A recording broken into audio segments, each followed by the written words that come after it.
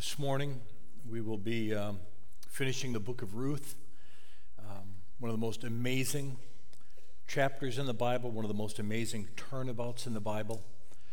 As Pastor Jeff prayed, God is good whether we understand what he's doing or whether we don't understand what he's doing. And he is, in the end, the only one that we can really turn to meet our needs. So let's do that now in prayer before we open the Word of God together. Father, we come to you as our graciously heavenly Father, not only because that is who you are, but that's what we need. There's no one else we can go to, and there is no one else we want to go to.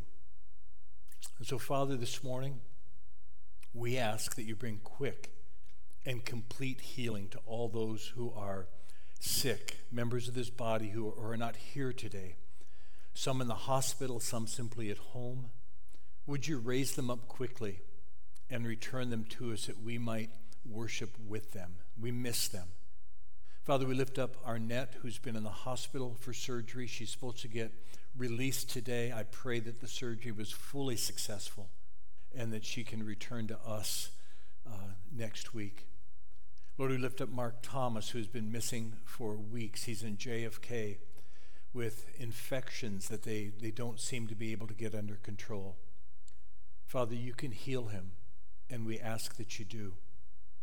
And Father, Jermaine goes under for surgery this coming Friday to rejoin a torn tendon that he suffered with for some time. Give the surgeon skill. Let the healing be quick and complete, and let him be able to walk freely in the very near future. Father, you can do all this and more for those whose bodies are giving them troubles. And Father, we again come to you on behalf of those among us who struggle with doubt or confusion and sometimes depression and more. Life can be hard, and we just pray that you would assure them of your wisdom.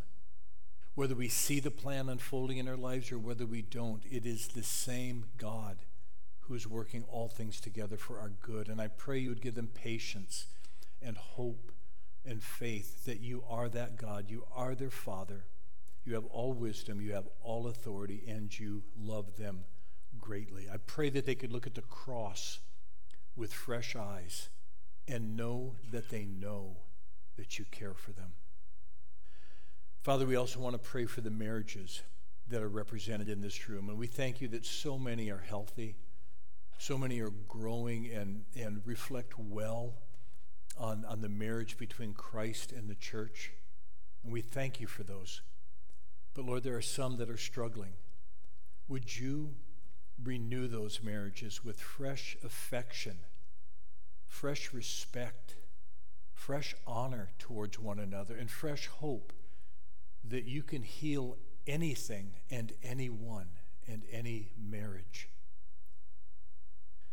Enable us all to trust your promises that whoever would be great among us should become as the servant of all.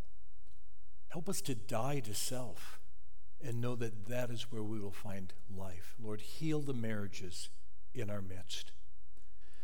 And finally, Father, we pray for those who have either lost spouses or who have been praying for a spouse, sometimes for years, and you have not yet provided. We pray that you would give all such brothers and sisters just a strong sense of your presence. Help them to walk closely with you during these hard seasons. Let them experience you as their God, as their Redeemer, as the one who can and will meet all of their needs. Father, thank you that we can come to you in prayer and know that you hear our prayers and that you will answer absolutely wonderfully and appropriately with all wisdom and all power for the people that you love. And we ask it all in Jesus' name. Amen. Well, all stories, and this will seem kind of one of those duh moments, but all stories have a beginning, a middle, and an end. They have a structure, at least if it's a good story. The beginning, the introduction, usually introduces the characters. Who's the story going to be about? It will also probably give us some indication of what the conflict is to be resolved, because a story without a conflict isn't much of a story. There's got to be something that needs to happen, something that needs to be fixed. That usually shows up a little bit in the middle, and then in the beginning rather, and then as you journey through the story, you begin to see the themes unfolding of how those things are addressed, what works, what doesn't work. And then finally, every story should have an end where it all comes together. The characters that you've come to know find resolution to their problems. And if it's a good resolution and it's a happy story, we call it a comedy, even if you're not laughing. And if it is a difficult story where the resolution is painful and not what you hoped for, what the characters hoped for, we call it a tragedy. Romeo and Juliet is a tragedy. You wanted things to work out better for them. Well, this pattern, this progression is in fact what we're seeing in Ruth. The beginning of the story, chapter 1, told us about Naomi and Ruth. It told us something about their troubles, about famines, about becoming a refugee, about husbands that die, about 10 years of childless marriage. It's a difficult scenario that we're introduced to, all in the first 5 verses of the book. One writer noted, and I want you to remember this because we'll come back to it, that the problem that's introduced for these 2 women is that they have no food and they have no family. No food and no family. Remember that, because we're going to see how that becomes central and eventually what God addresses for them in this story. We saw that Naomi was so discouraged that as things began to get better, she didn't see him. Chapter 1 already shows God that frowning providence giving way to a smiling face, and she doesn't see it. She doesn't appreciate Ruth. She doesn't really appreciate that there's a harvest now in Bethlehem so that she can return. She comes back and she's just bitter. She's not seeing what God is doing and why she should, in fact, have hope. Chapter 2 develops further the mercies. We learn about Boaz. We learn about Ruth being able to glean and come back with a very generous amount of grain for Naomi.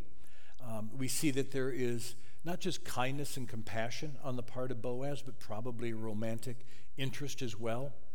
And here we do see Naomi begin to lift a little bit.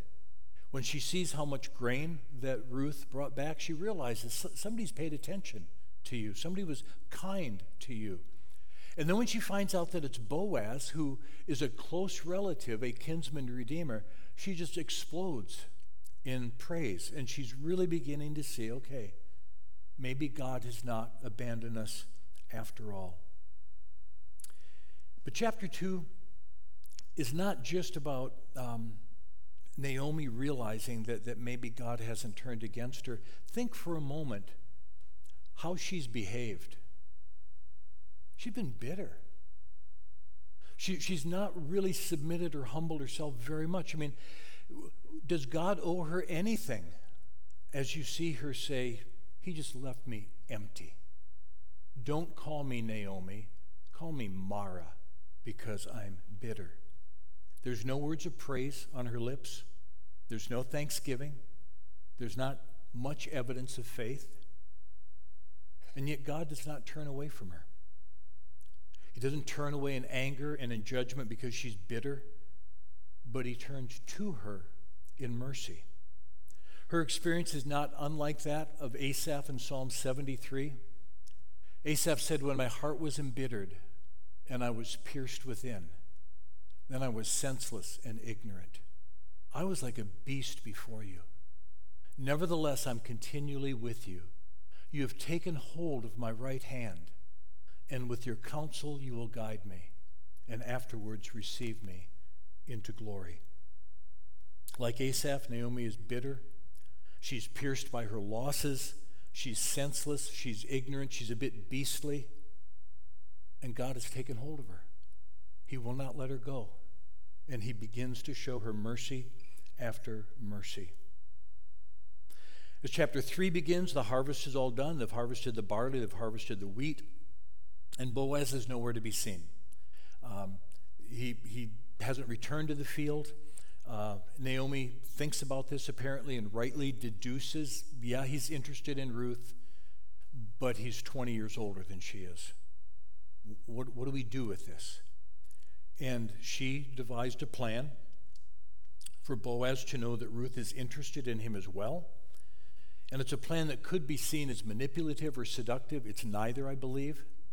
She sends Ruth to him privately so that he's not put on the spot. She goes almost silently, letting the fact that she's all cleaned up and dressed well say we're not here to talk about gleaning or winnowing or harvesting, but something much more personal.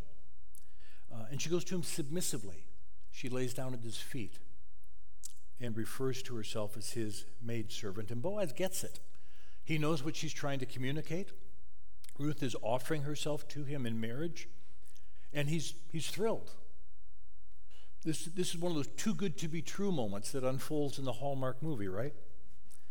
And as observers of their story, you should be happy for them. This is where you kind of enter in and go, yes, this is good.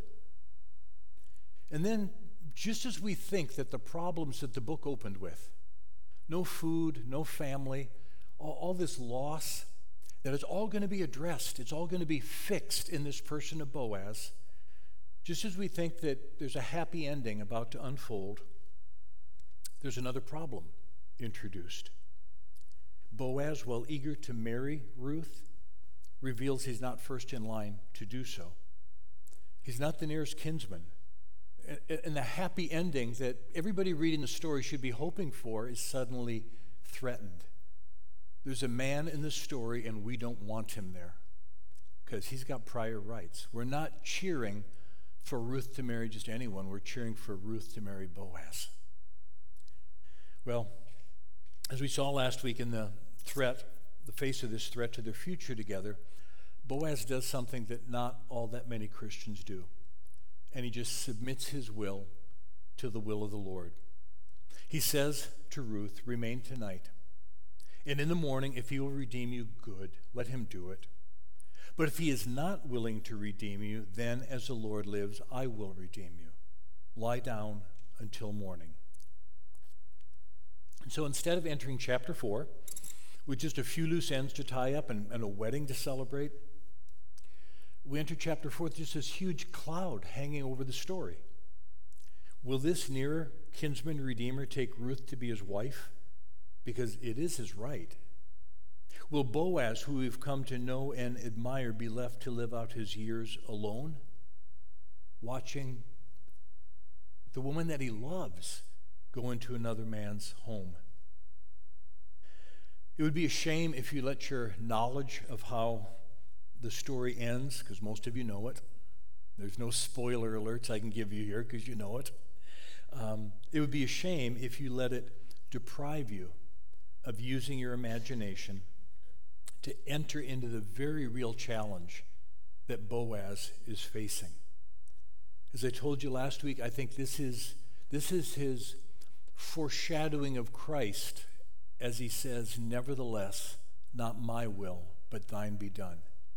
He submits it all to the wisdom and the goodness of God. It's a remarkable faith that we're witnessing, and if you don't linger for a moment or two, you'll miss it. It's too good to miss. And now chapter 4 opens with Boaz going to find this other relative, this closer kinsman, to discover whether or not his faith and his submission to the word of God is going to cost him marriage to the woman that he so clearly loves. So open your Bibles, if you would. Ruth chapter 4, verse 1. We'll take a few verses at a time. Now Boaz had gone up to the gate and sat down there. And behold, the Redeemer of whom Boaz had spoken came by. So Boaz said, turn aside, friend. Sit down here. And he turned aside and sat down. And I think we're once again to see the hand of God on this. That word behold, it showed up one other time. Ruth goes into the field of Boaz. She finds herself in his field, doesn't know who he is. And behold, Boaz comes. Now he sits down. Boaz sits down at the gate, and behold, the very person he needed to talk to immediately shows up. And he took 10 men of the elders of the city, verse 2 now, and said, "Sit down here." So they sat down. Then he said to the Redeemer Naomi, Naomi, who has come back from the country of Moab, is selling the parcel of land that belonged to our relative Elimelech. So I thought I would tell you of it and say, buy it in the presence of those sitting here, in the presence of the elders of my people. If you will redeem it, redeem it. But if you will not, tell me, that I may know, for there is no one besides you to redeem it, and I come after you. And he said, I will redeem it. Now, you shouldn't be surprised that this unnamed relative, and it's interesting that he's unnamed. He plays kind of a key part in the story. It usually doesn't bode well where you're in the story and you don't even get a credit. You're not a name. He may not be that impressive an individual. But we shouldn't be surprised that he says, I'll redeem it. He's going to get more land. In an agricultural community, that's not a small thing. That's your business. That's your livelihood. That's where your wealth comes from. And the only catch in taking the land is that he will get Naomi, the owner of the land. She'll become part of his household. But that's not that big a deal. She's older. She's past childbearing years. She's not going to introduce another heir that could complicate things. She can still help around the house. No wonder. He doesn't hesitate. He says, I'll do it. And as he says, I will redeem it, I can't help but wonder what went on in Boaz's heart and mind. Does he continue on with the rest of the transaction and risk losing Ruth? Or does he say, hey, great, you redeem the land, Naomi will come live with you, and by the way, I will marry Ruth, the Moabitess, and she will come and live with me? Does he put Ruth's vow to care for Naomi in jeopardy so that he can have her as his wife? Verse 5. Then Boaz said, the day you buy the field from the hand of Naomi, you also acquire Ruth the Moabite, the widow of the dead, in order to perpetuate the name of the dead in his inheritance. So Boaz right away makes it clear. The man has said, I want the field. And Boaz says, okay, you get something else with the field. This is a BOGO, a buy one, get one. Now, whether our reasonings last week about how and why Boaz linked Naomi and her field with Ruth, a widow, a childless widow, whether our reasonings are correct or not, there apparently is a link. One strong enough that Boaz's statement that Naomi and Ruth are a package deal went unchallenged by the relative and unchallenged by the 10 elders and all the other people that were called to witness this. Then the Redeemer said, verse 6, I cannot redeem it for myself, lest I impair my own inheritance. Take my right of redemption yourself, for I cannot redeem it. Now, we're not told exactly why this man felt that his inheritance would in some way be jeopardized by marrying Ruth, though the most probable explanation is he does not yet have a son of his own. If he did, that son would be from him, the firstborn, and he would inherit all that side of the family's land. He could then take Ruth into the family and father a son through her, and that son would eventually grow up and take the land that had been Naomi's. But if there's no son, then this firstborn becomes the son of Ruth. And he seems to think that that's going to imperil his family's ability to hang on to the land that they have. Now, we shouldn't care too much about that except to say it appears that Boaz is offering the land and the lady to a man who probably has no son and may have no wife, and what a great deal it then becomes. You get to double the size of your business, and you get a wonderful, godly woman to bring into your home. I say that because the risk that Boaz took, that this man would say yes to the field, and yes, to Ruth, was real. It wasn't imaginary. If you remember back in 3:13, he told Ruth, the closer kinsman may want to marry you. And if he wants to marry you, well, then he'll marry you. It was a very real risk that he took. This is like Abraham offering up Isaac, not knowing whether the Lord would intervene. Boaz does the same. He offers up Ruth, not knowing whether the Lord will act to stop this. Now, this was a custom in former times in Israel concerning redeeming and exchanging. To confirm a transaction, the one drew off his sandal and gave it to the other. And this was the manner of attesting in Israel. So when the Redeemer said to Boaz, "Buy it for yourself," he drew off his sandal. Kind of unusual, isn't it? But it's very visual, tactile. If you're there, you know exactly what you witnessed. It's mentioned in, I believe, Deuteronomy 25 that would be part of the exchange when something like this happens. It gives a very well understood and well attested to ceremony so that no one can now accuse Boaz of cutting in line. He can redeem Naomi's land, and he can redeem Ruth as well. That's how he understands it, and that's how the people understand it. We continue in verse 9. Then Boaz said to the elders and all the people, "You are witnesses this day that I have bought from the hand of Naomi all that belonged to Elimelech, and all that belonged to Chilion and Mahlon. Also Ruth the Moabite, the widow of Mahlon, I have bought to be my wife, to perpetuate the name of the dead in his inheritance, that the name of the dead may not be cut off from among his brothers, and from the gate of his native place. You are witnesses this day." Then all the people who were at the gate and the elders said, "We are witnesses." So then, having seen this was all done properly, it was offered to the right individual. The right individual initially said yes. When he realized there's more to it than he first realized, he said, "I can't. Boaz, you can do it." It was all done legally, properly. The deal is sealed.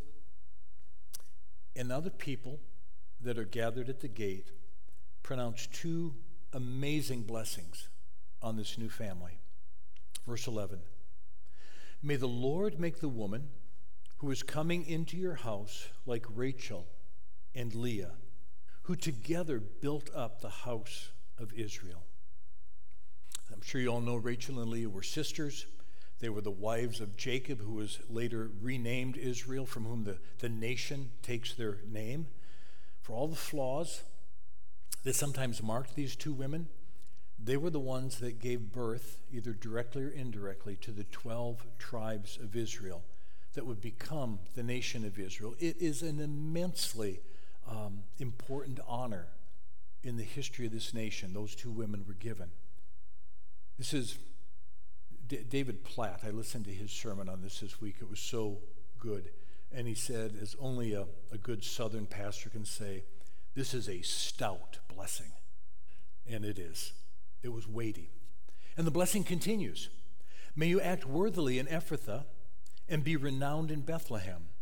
And may your house be like the house of Perez, who Tamar bore to Judah, because of the offspring that the Lord will give you by this young woman." Now, if you know the story of Tamar and Judah, it just became real interesting, didn't it? About 18 months ago, our Sunday school class was in Genesis 38, where that story appears. And I told them of my conviction that when Judah declared that Tamar was the more righteous of the two, he says, "You are more righteous than I," he was referring to the risks that she took to continue the family line of Judah. A line that was at risk because Judah had superstitious fears. He had given his first son to Tamar in marriage, and that son was killed. The Lord took him because he was evil. His second son then takes over the duties, and he is killed. He also is evil, and he's only got one son left. And Judah says, "I'm not risking him." He doesn't risk him. The line of Judah dies. And if you know the story, that's kind of important, that the line of Judah continue on.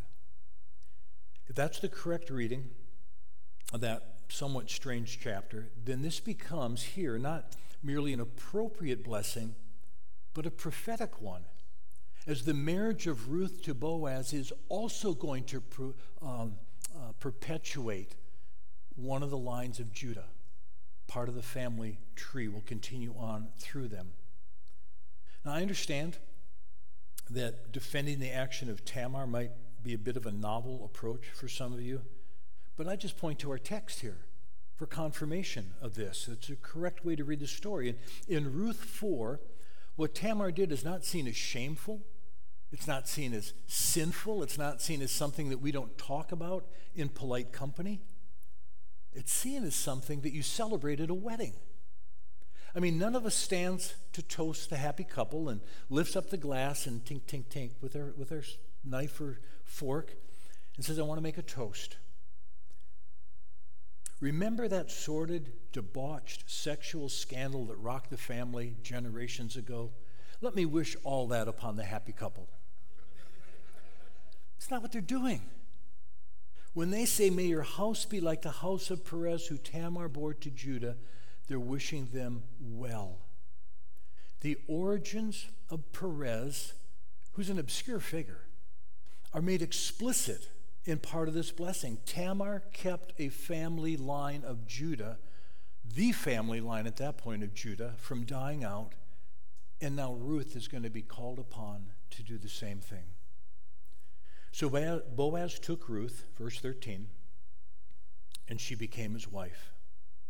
And he went into her, and the Lord gave her conception, and she bore a son. Notice what the narrator just told us. The Lord gave her conception. Now, if you're reading Ruth, you should be fairly familiar to the Lord being brought up. 21 times on the lips of Naomi or Boaz or Ruth or the people, we hear them call him the Lord, we hear them call him God, we hear them call him the Almighty. The terms are scattered throughout the book. But the narrator only inserts the Lord's name twice in this story in his voice. It happened once in Ruth 1:6. Then she arose with her daughters-in-law to return from the country of Moab, for she had heard in the fields of Moab that the Lord had visited his people and given them food. That's the first time.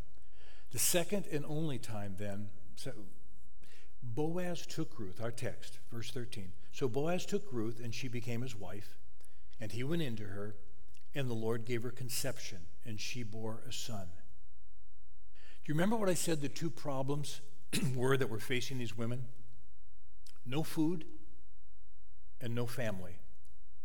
And the narrator, as he puts pen to paper and just puts down these events and records this amazing story, wants you to know who the real Redeemer is.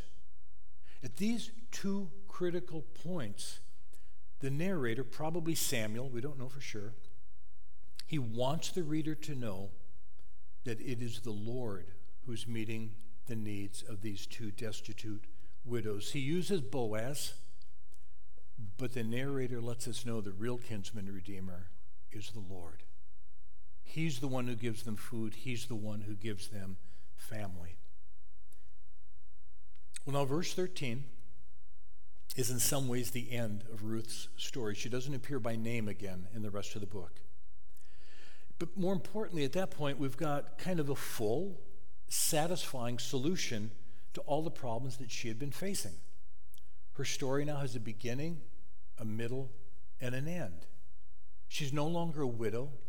She's a wife. She's no longer barren. She's the mother of a child, a son, who can carry on Mahlon's name.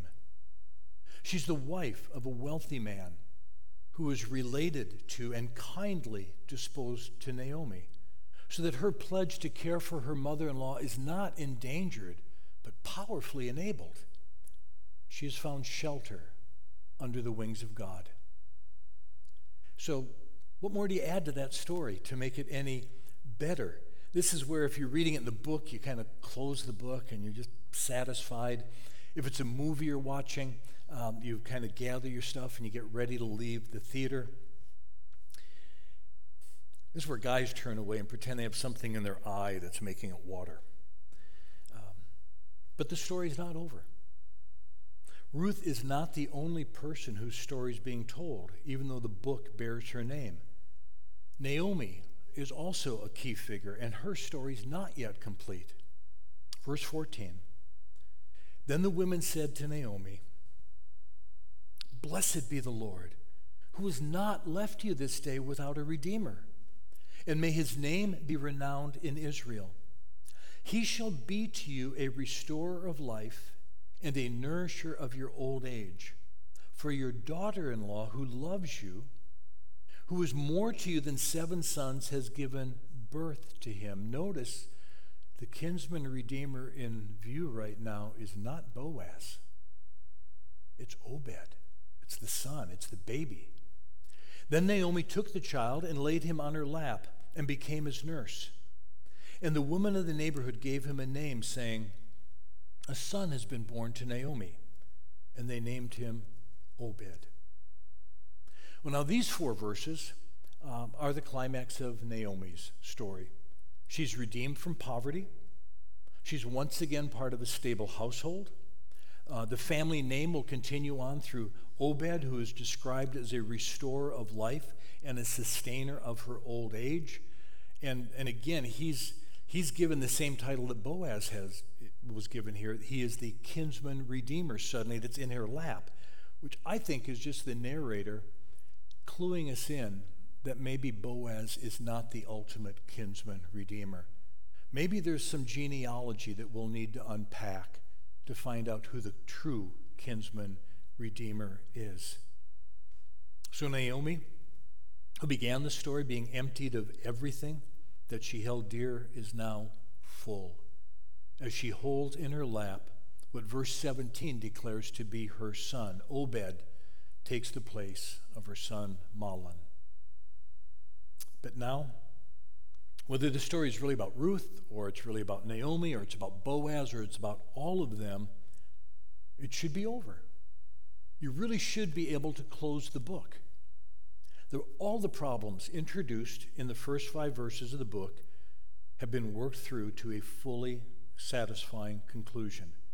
This is a rom-com, a romantic comedy. It's a happy story that ends well for the characters that you have come to know and identify with. It's time to close the book or roll the credits on the screen.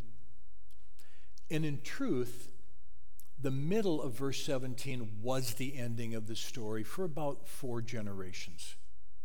This would have been the story, as we've seen it so far, that Obed was told by Ruth or maybe by his grandmother, Naomi, about how they'd come to go to Moab and come back as widows and met Boaz in the field, etc. Obed would have passed this story on to his sons, including one named Jesse, about how their grandparents met one day in a field of all places and then got married, despite the fact that it almost was all spoiled because there was somebody else in line ahead of Boaz. Jesse would have told his sons the family story about how their great-grandparents met and how God had sovereignly brought together this Moabite widow and this single older man through means of famine and death and poverty. And then one of Jesse's sons, a son who grew up hearing this little heartwarming family story about God's kindness, becomes king. And we discover why, in the middle of verse 17, where Ruth and Boaz are married and Naomi is holding their son Obed in her arms, why it's not the end of the story. The author continues. We only read half of verse 17. Let's look at the end of verse 17 now.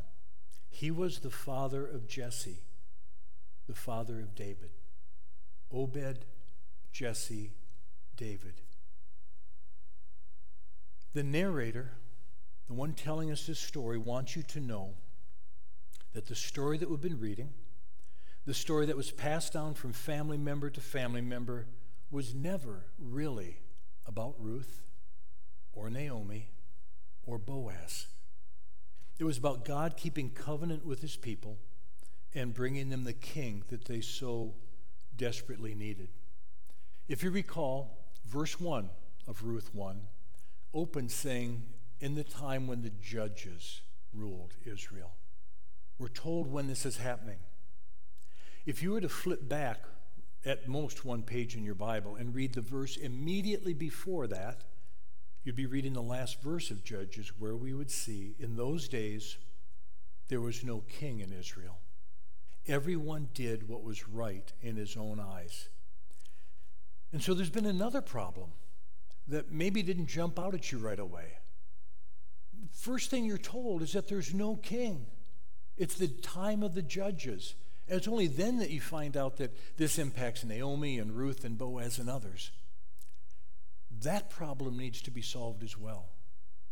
It's a bigger problem, and God solves it beautifully as he enters into these three people's lives.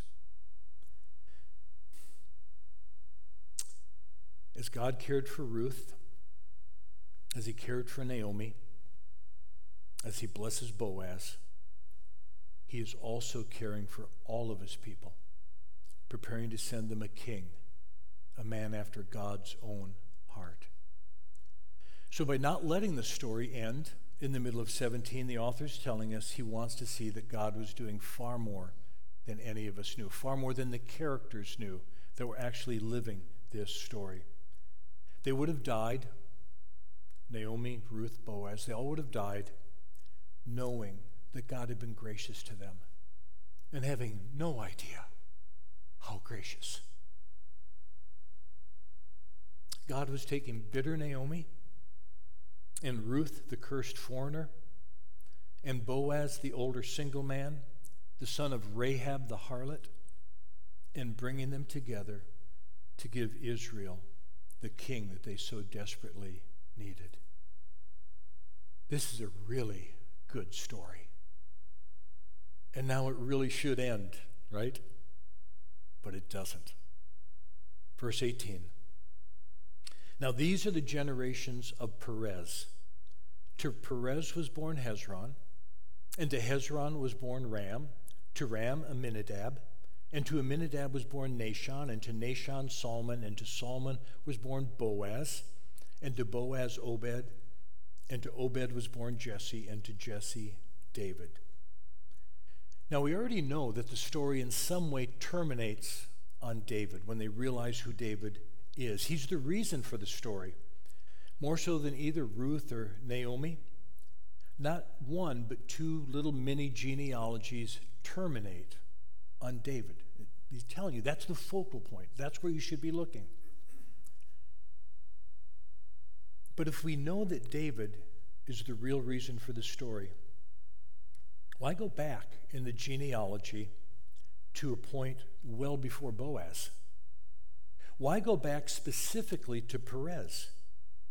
He's a somewhat obscure figure in redemptive history, but in this closing chapter of Ruth, he appears not once but twice. Verse 12 and verse 18. In verse 12, he's part of the blessing pronounced on the union between Boaz and Ruth, and in verse 18, he's the head of this 10-generation genealogy. So why is he in our story, and why is he somewhat prominent in the story? Well, the author doesn't tell us, but here's my best guess, and it's backed up by New Testament evidence. We were just told in 4:11 that Perez is the son of Tamar.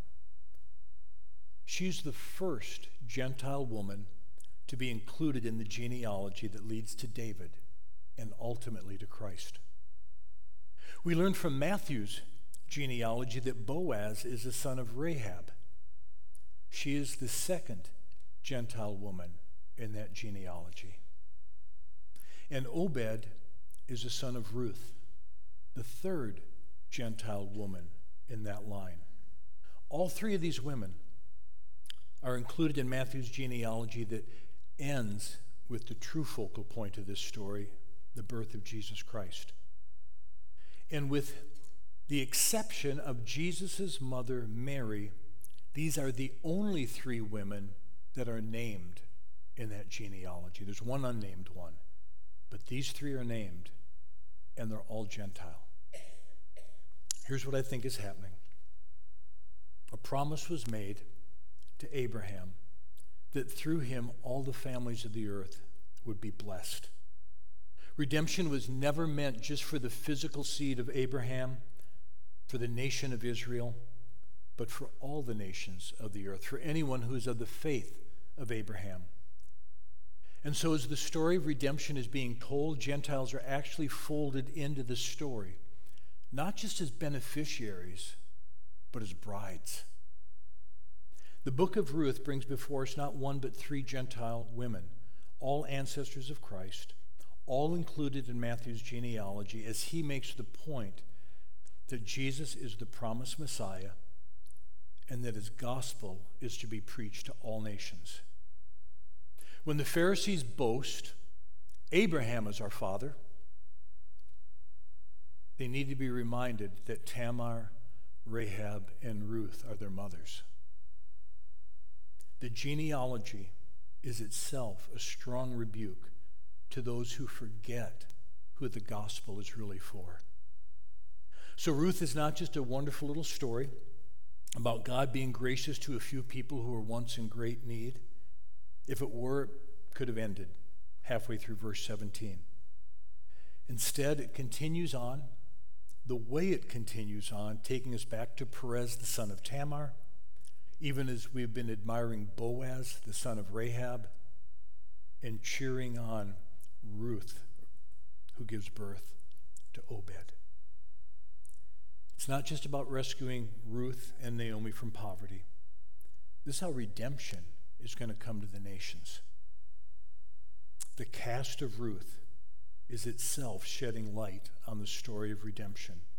Three women, often misunderstood, sometimes sinful, all foreign, all born outside the nation of Israel, all outside the covenant promises of God, are folded into the story in the most glorious way. So what do we do with this story? Besides just rejoice that it's a good story. It's a beautiful story. So many of you have said, I love Ruth. I love Ruth. You're right to love this book. But what do we actually do with it besides admire it? Well, I'm going to use a very old illustration. Many of you will have heard it, but I think it's a good one. It's the illustration of the tapestry. Turn a tapestry around and look at the backside, and what do you see? You see a mess. You can't really discern the theme of it, what's going to be on the other side. You just see threads and colors running all over the place. It doesn't make a lot of sense. No one would buy a tapestry and hang it on a wall so you could look at the backside.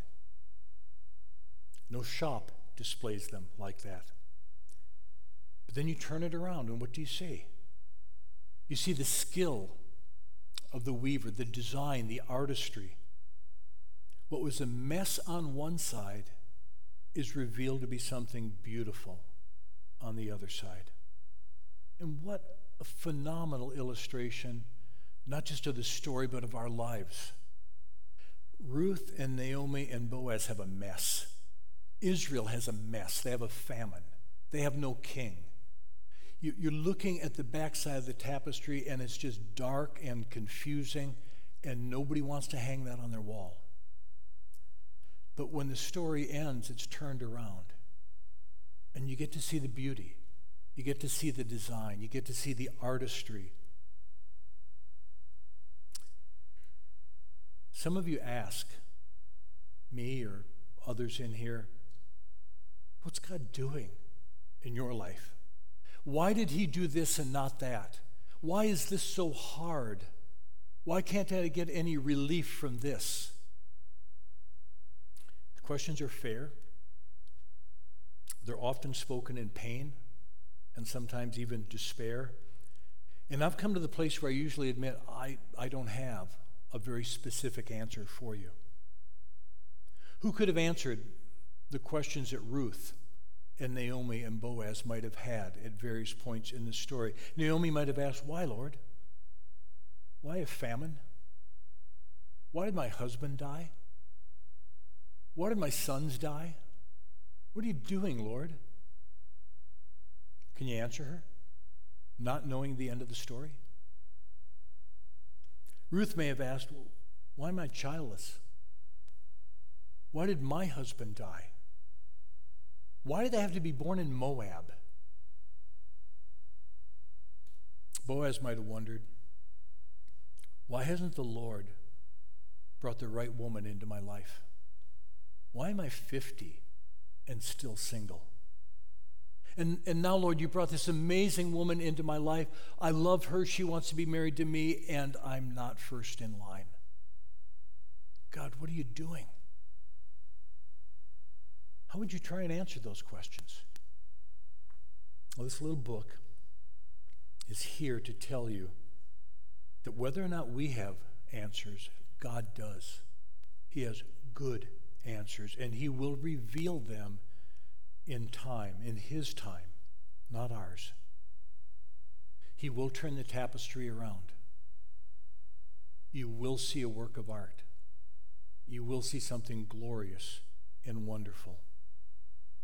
Naomi and Ruth and Boaz got to see a little bit of their tapestry, but long after they died, the author put pen to paper because generations later, their story was revealed to be part of a much better, bigger, greater story. God was all along, even through some very dark years, doing far more than these people could have asked or imagined. Ruth gives us a glimpse of the front side of their tapestry so that you will know that there's a great storyteller, a great artist at work. Your story is going to look different. Your tapestry will be different, but it's the same artist. Trust him. Our story is as yet unfinished. All we see at this point, or much of what we see, is the backside. But trust him. Let Ruth build your trust that no matter how dark it is in the moment, he's doing something glorious and wonderful, and you will one day praise him. If you're a Christian, the book of Ruth is your story, whether you realize it or not. The details may change, but the theme and the man telling it does not. For those of you who've been here these 4 weeks that we've been going through Ruth and who are not yet Christians, who have not yet trusted in God's true kinsman redeemer, here's my prayer. My prayer is that you see a beauty in this story that just draws you in. That you look at what God is doing and you look at his wisdom and his perfections and his power. And I want that. If Ruth can come to faith in her circumstances, God can call you as well. And I pray that the beauty of this story would be his means of doing it. Becoming a Christian is not first and foremost about learning to say no to sinful things, although that is a part of it. I would argue it is first and foremost about falling in love with a Redeemer and a redemption that you find beautiful and that's captured your heart. Let's pray. Father, I thank you for this amazing story where widows become wives, where the barren are given sons and heirs, where the destitute are made part of a stable, wealthy household, never to hunger again. Thank you for the person and the work of Boaz, and I pray that his kindness, his integrity, and his love, his riches, will teach us much about a much greater kinsman, redeemer, our Lord and our Savior and our Redeemer, Jesus Christ. I pray this little story will give us hope that even in the darkest of times, you are hiding a smiling face. It will one day be revealed to us, and we will fall on our knees in worship and say, you do all things well. In Jesus' name we pray. Amen. Amen, church. Let's stand and respond in worship.